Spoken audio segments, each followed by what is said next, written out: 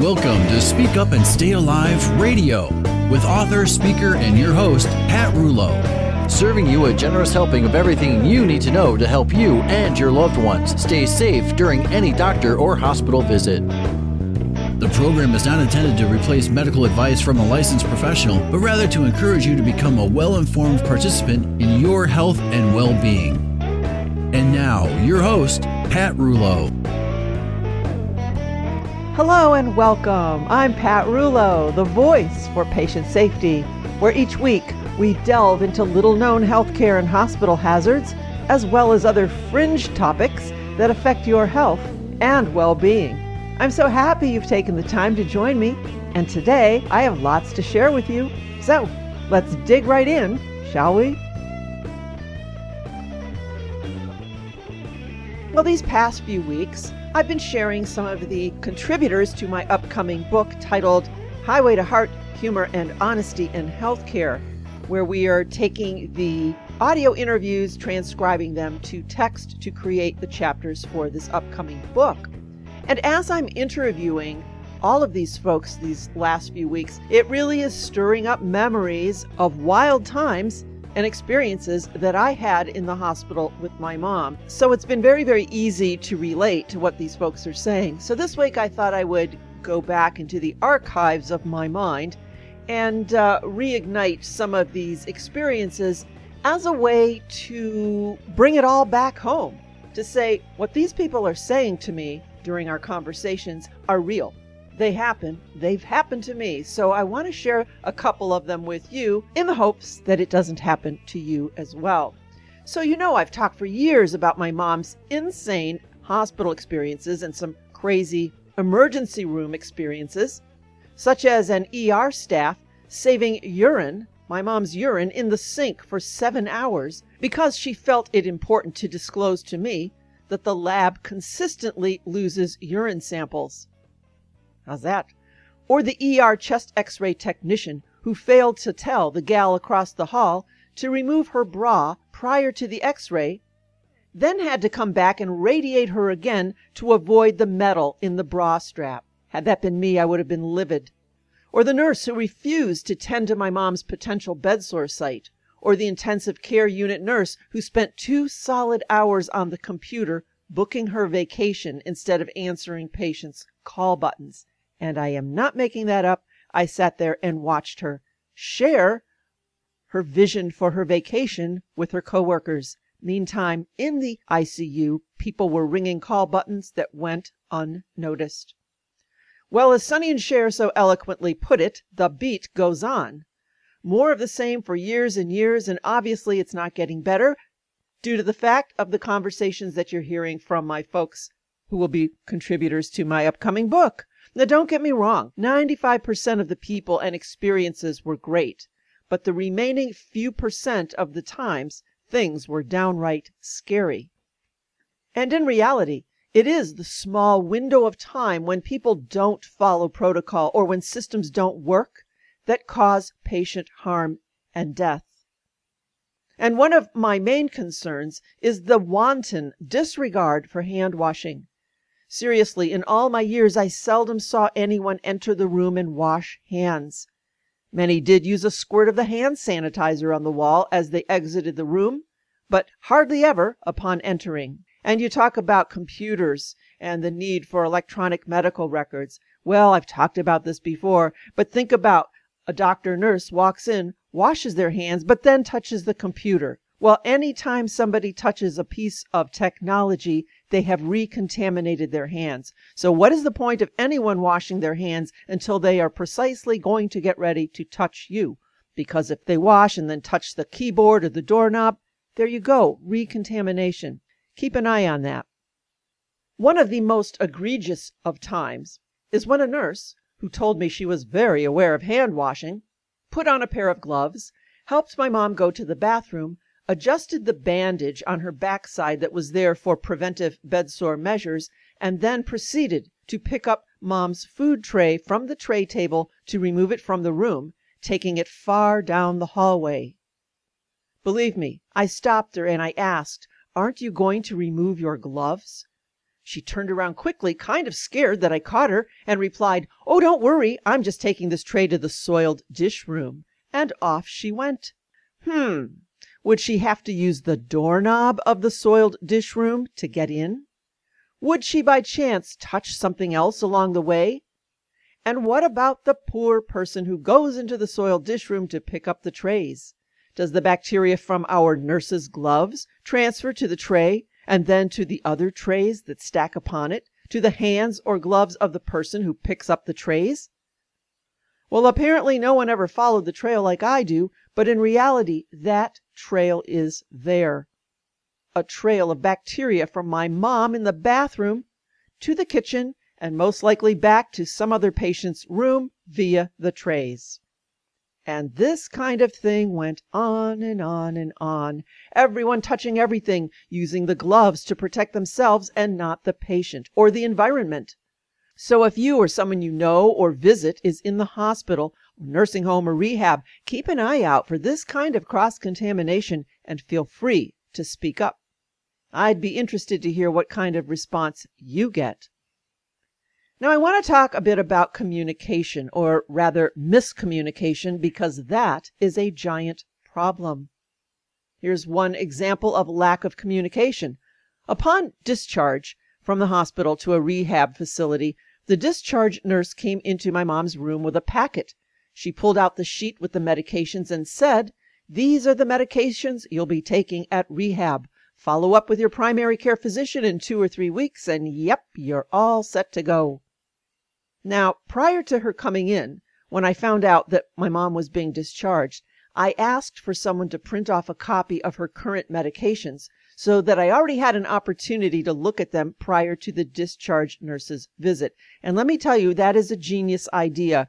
If you are the patient or someone looking after someone and it's discharge day, ask for this ahead of time so that you can read it when you're not feeling rushed or pressured.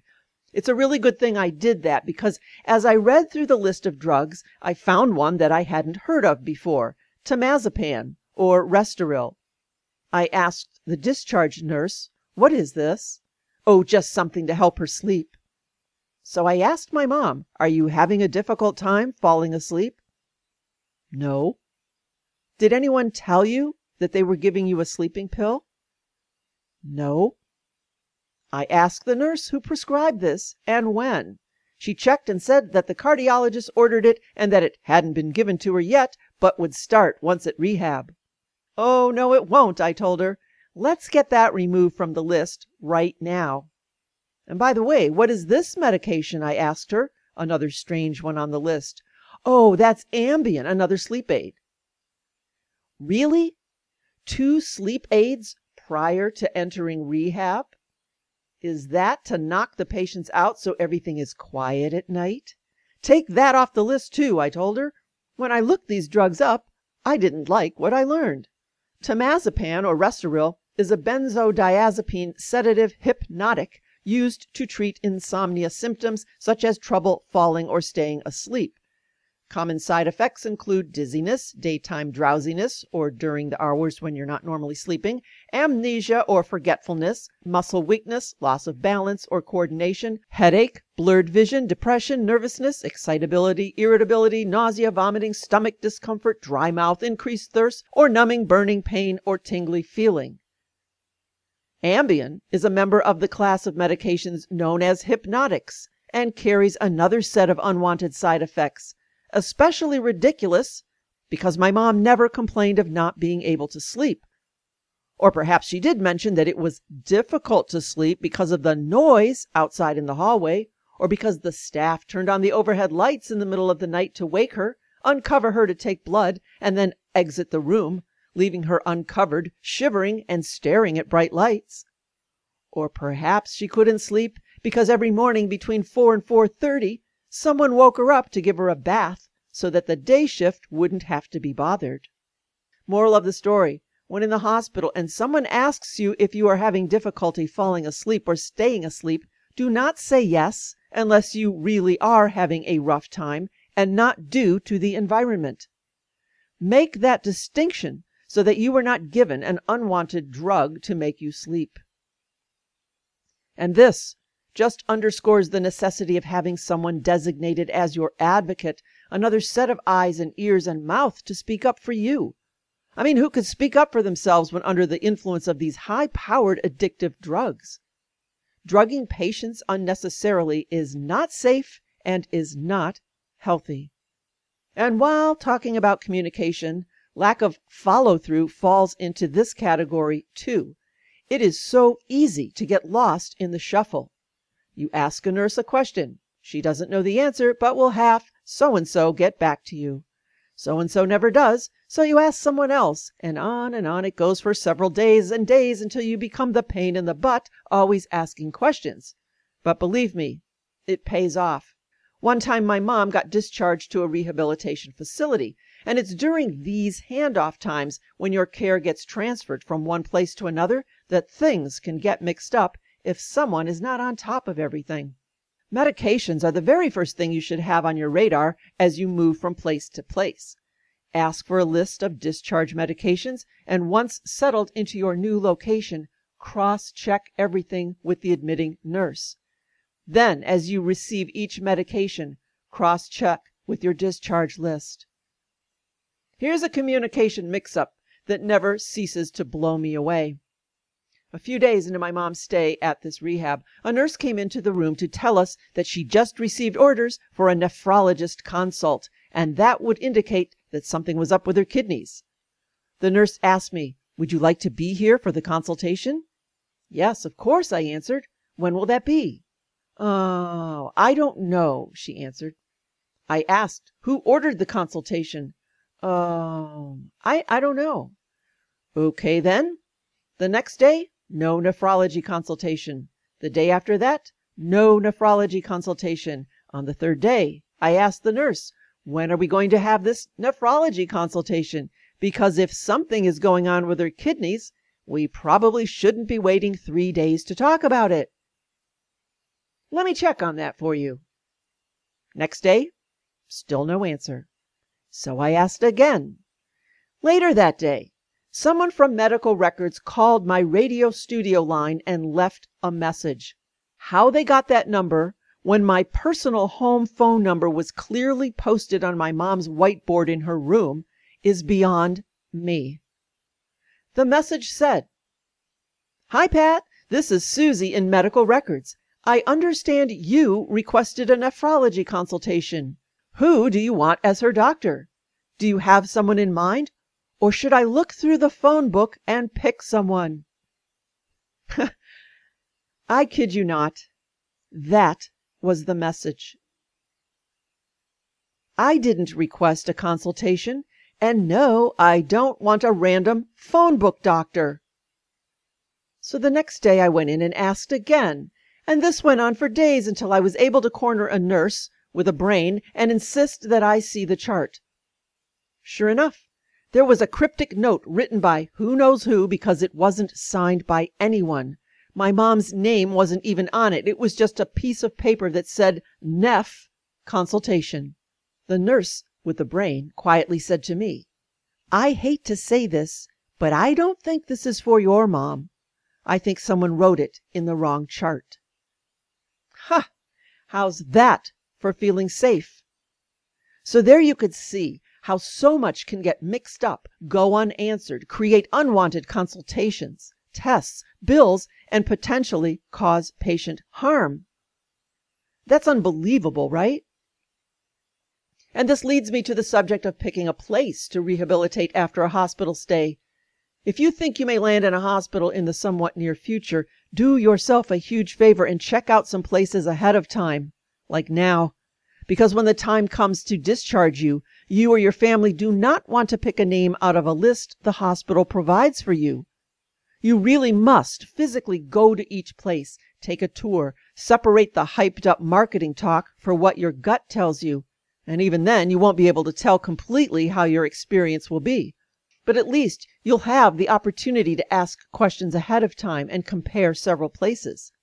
You don't want to make a bad decision and cause yourself harm. We did that years ago when I picked a place right around the corner from me. Convenient? Yes. And they nearly killed us at every turn. I promised that I would never do that again. So please heed my advice. Check the internet from some local places. Check out the reviews. Ask around and make an appointment for a tour. Even the eventual place I picked for my mom, it was new, clean, the people were super friendly and nice. But here's a question that I didn't ask during our tour, and I'm sure had I asked, I would have been given some pre-washed answer anyway. But what happens to the quality of patient care when the staff calls off and you suddenly find yourself short-staffed? How's that for a question? I don't know what I'd expect the proper answer to be, but it really is a valid and important question. Here's how I know. On one Easter Sunday, Bob and I went to have Easter lunch with my mom at this rehab place, and we stayed until about 3 in the afternoon. So because I was there for lunch, I decided not to go at dinner time around 5, which I usually did, so that I could wheel her to the dining room to eat with her newfound buddies. So about 7 o'clock, I called my mom's room to check on her, and no answer. Well, no worries. Often after dinner, a group of them convened in the TV lounge to watch television together. I called back at 8, and then again at 9. By that time, I was getting concerned and decided at 9:30 to call one more time before calling the nurse's station. My mom answered, and she said that Nurse Lulu was just now putting her to bed. After Lulu left, Mom and I talked, and she told me that there was only one person on the floor to get everyone back to their rooms after dinner, so she had to sit in the TV room for 3 hours, despite the fact that she was tired and wanted to go to bed. Then all of a sudden, panic was in her voice. "Oh no," she said, "it's dark in here, and Nurse Lulu didn't give me the call button. They're always in such a hurry." Well, my mom was a fall risk, so there was no way she could get out of bed in the dark to search for her call button. "Don't worry," I told her. "I'll call the desk and have someone come in right now." Well, that sounds like a simple task, eh? I hung up the phone with my mom and called the desk once, twice, 10 times, and it rang about 30 times each and then would disconnect. I called my mom back to tell her this, but she didn't answer. Probably couldn't find the phone in the dark. At that point, I headed to my closet to get out of my PJs to drive over to the place myself. One more call, I thought, before I do that. After 22 rings, someone finally picked up. When I explained what was going on, the gal said, "Oh, we can't hear the phone when we're down the hall, and the portable one doesn't work." Wow. One person tending to all of these people trying to answer phones. Now, it wasn't anyone's fault, except the administration. Hire a chimp to answer the phones so that the only nurse in town doesn't have to run around like a lunatic and leave at-risk patients in the dark without a call button all night. There's a big difference between when being short-staffed is an inconvenience to the patient, leaving them to wait 3 hours in a TV room, versus a patient safety concern, such as leaving a fall patient in bed in the dark all night without a way to call for help. Now that's a serious patient safety issue. I tell you these stories as a way to exemplify real-life situations that you may encounter, in the hopes that you can use them to help guide you through a similar journey. I cannot stress enough the need to visit these types of facilities ahead of time, to see for yourself, ask questions, talk to residents to come up with a decision ahead of time. Don't wait until a hospital stay arrives and you're forced to make a blind decision. Now, I bet you're thinking, wow, Pat and her mom sure had some wild experiences. But guess what? These kind of things go on all of the time, in the background, unless someone other than the patient is keeping a vigil eye on the situation. These patient safety issues didn't just find me and my mom as the lucky winners. They're finding you too, only perhaps you don't know it. So once again, I retell these experiences with the hope that you will be mindful and watchful during your healthcare or hospital encounters. You may not get a second chance to speak up, so please pay attention and use your voice. As I always say, you have to speak up and stay alive.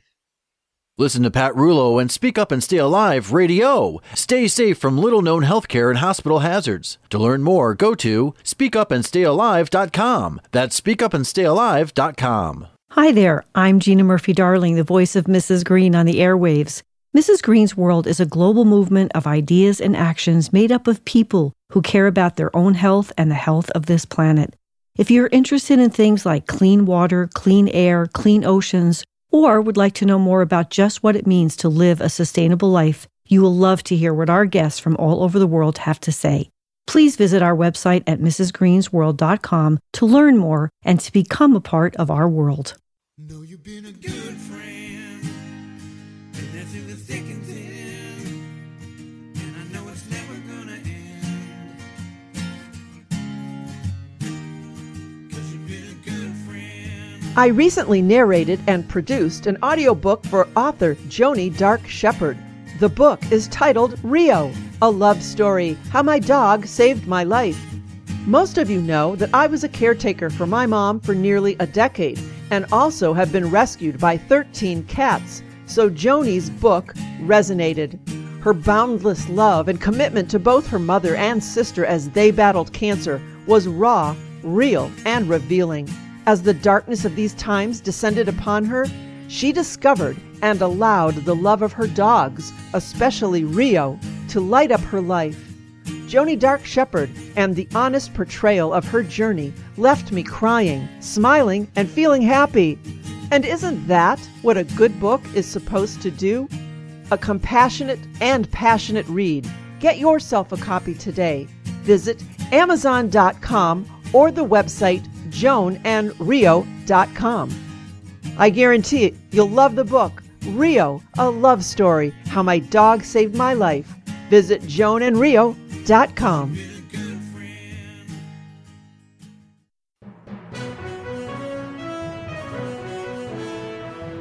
Well, surprise, surprise, today we have time for a couple of my special tips of the week. Here's one. To avoid malnutrition in the hospital, and yes, it happens, it is helpful to create a positive atmosphere for your meals. Have a family member, nurse, or your advocate remove any soiled or dirty linen and close the bathroom door. Turn on some music. Put flowers on your tray. Have your advocate close your door part way to banish hallway clatter.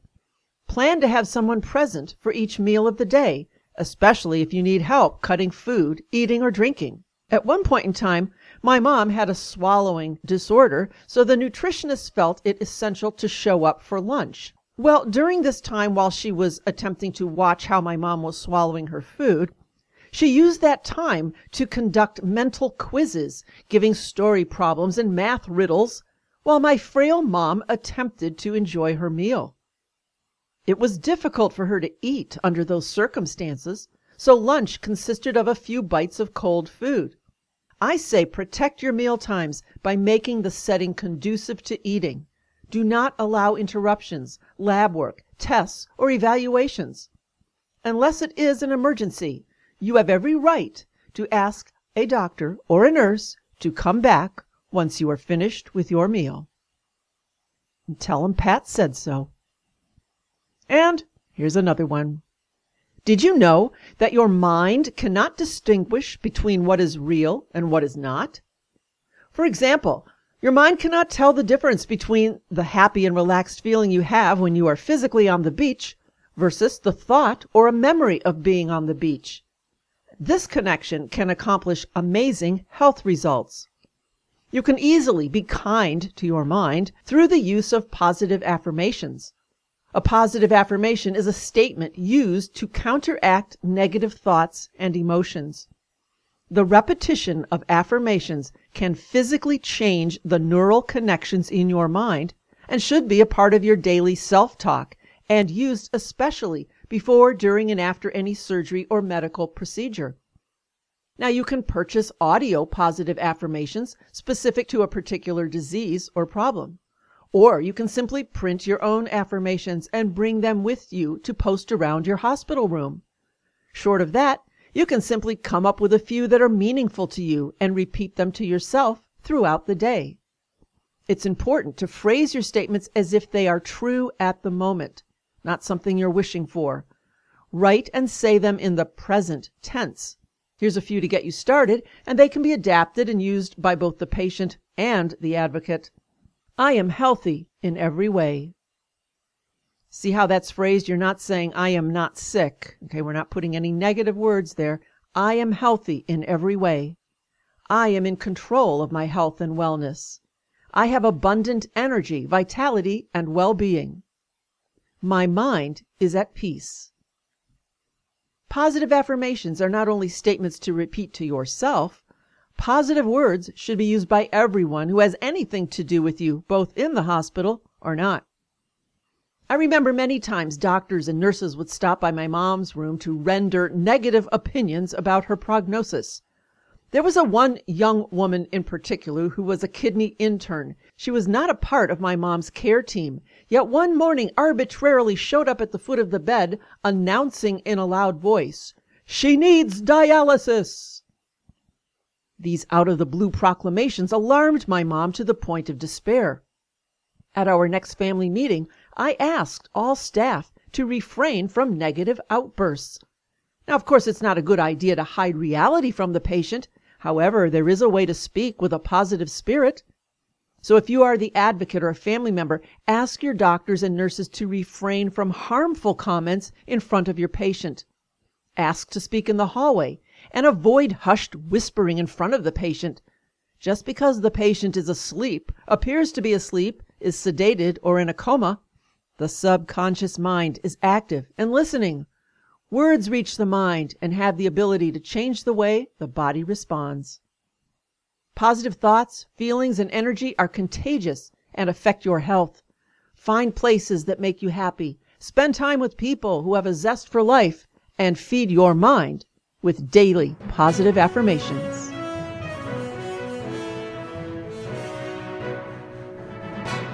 Well, there you have it. I've rambled quite a bit today, but I just felt in the mood to get some of these thoughts out of my mind and into your head. Anyway, I will have more next week, as always. Between now and then, head over to the website, speakupandstayalive.com, and get yourself a couple copies of books. Speak Up and Stay Alive, The Patient Advocate Hospital Survival Guide. That's my first book. Lots of valuable information in there. And the second one is Healthcare-Acquired Infections, The Troublemakers and How to Avoid Them. Both at the website. $30 gets you both books. Speakupandstayalive.com. While you're there, check out some of the other goodies at the shop page. We have our hospital helper. It's the spray to help you keep MRSA at bay. And from what I was telling you today, with the nurses running around with gloves on, touching the tray table, you might want to have a spray like this just to spray your tray table, or maybe your nurse. Who knows? Anyway, it's all at speakupandstayalive.com. And be sure to invite me to speak. If you've got a group or a club or a church or any kind of event, give me a call. 440-725-5462. That's 440-725-5462. You know that I will offer life-saving information, and you will not fall asleep. So until next week, I hope you have a healthy and a happy week, free from all the goodies I talked about today. I am Pat Rulo, and I am the voice for informed choice and patient safety. The information provided in today's broadcast is for informational purposes only and was not intended for use as diagnosis or treatment of a health problem and should not be considered as medical advice.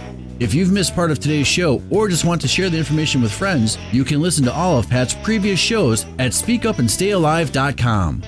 Want even more information? Purchase a copy of Pat's book at speakupandstayalive.com. Once again, it's speakupandstayalive.com. Or you can call Pat at 440-725-5462. Until next week, remember, it's okay to ask others to wash their hands. You have to speak up and stay alive.